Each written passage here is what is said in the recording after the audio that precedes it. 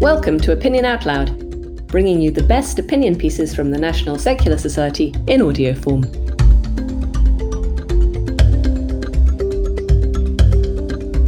The Church of England's new evangelical missional strategy should lead us to question its entitlement to proselytise in schools. Written and read for you by Stephen Evans, first published by the National Secular Society on 22nd of July 2021. In a bid to reverse the precipitous and dramatic decline in Anglican affiliation, Archbishop of York Stephen Cottrell has come up with a plan to revitalise the ailing Church of England. Cottrell's vision and strategy paper proposes setting up tens of thousands of worshipping communities, essentially led by the evangelical laity.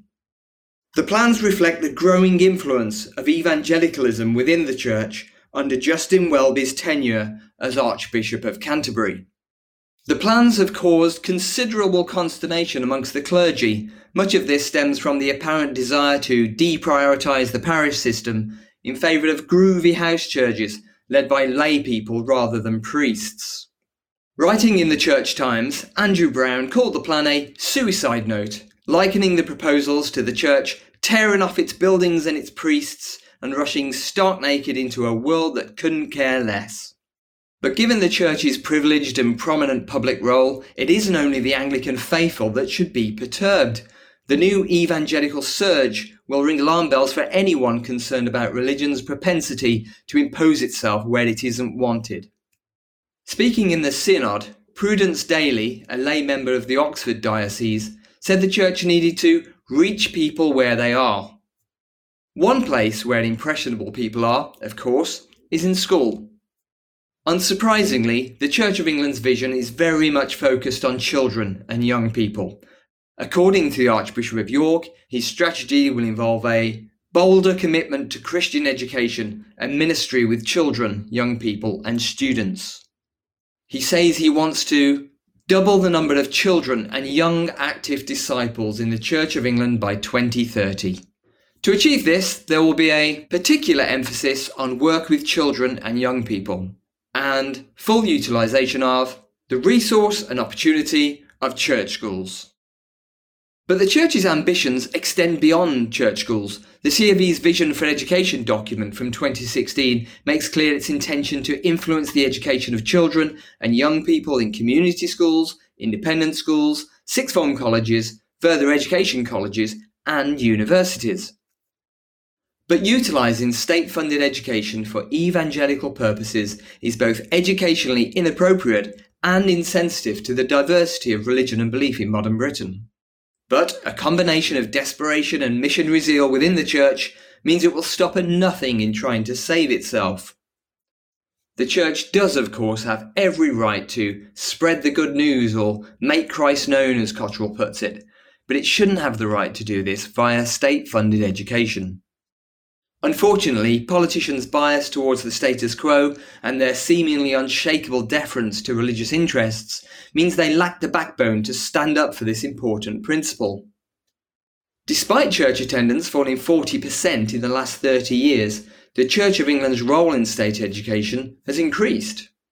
And, in part thanks to Anglican bishops' unique ability to shape legislation and Parliament's and the government's unwillingness to challenge the Church on anything, the legal framework that underpins England's schools is ill-equipped to stand up to inappropriate evangelism. In fact, it positively supports it. For a start, the government continues to fund faith schools, which are run by religious groups to advance their own interests whilst providing state education. The Church of England controls over 4,500 state-funded schools in England, so many, in fact, that almost 3 in 10 families have little or no option other than a church school. Academisation has also allowed churches to expand their reach beyond faith schools and increase their influence over all schools, including those with no religious character. Religious education, once the only compulsory subject, remains mandatory for all pupils in state-funded schools, despite being unpopular and having an unclear educational purpose. Controlled by religious interest groups, the subject provides yet more space for the promotion of faith.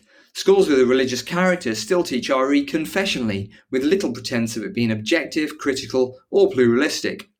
And, inexplicably, the law still requires schools to provide a daily act of broadly Christian collective worship, providing evangelicals with yet another platform to impose Christian faith and practice on pupils. Yet, despite all of the above, just 1% of 18 to 24-year-olds say they identify with the Church of England. Nevertheless, undeterred, the C of E is placing young people right at the centre of its new missionary offensive in a last-ditch attempt to resurrect itself. Cottrell insists his vision is not motivated by the downward-sloping graphs, but by a desire to share the abundant life we have in Christ with everyone.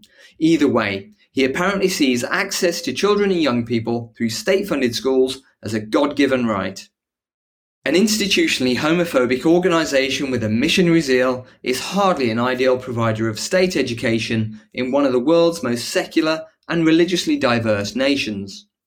Children, like adults, should be afforded freedom of religion or belief, a right protected by Article 14 of the Convention of the Rights of the Child. Allowing schools to be used as mission fields undermines young people's freedom of thought, conscience and religion. That's why the National Secular Society will continue to lobby for an inclusive, secular education system that protects pupils from evangelicals of all religious stripes. And as an increasingly influential evangelical strand of Anglicanism takes hold, the time is right to rethink the Church of England's privileged role in state education, not to mention its established status as the national church.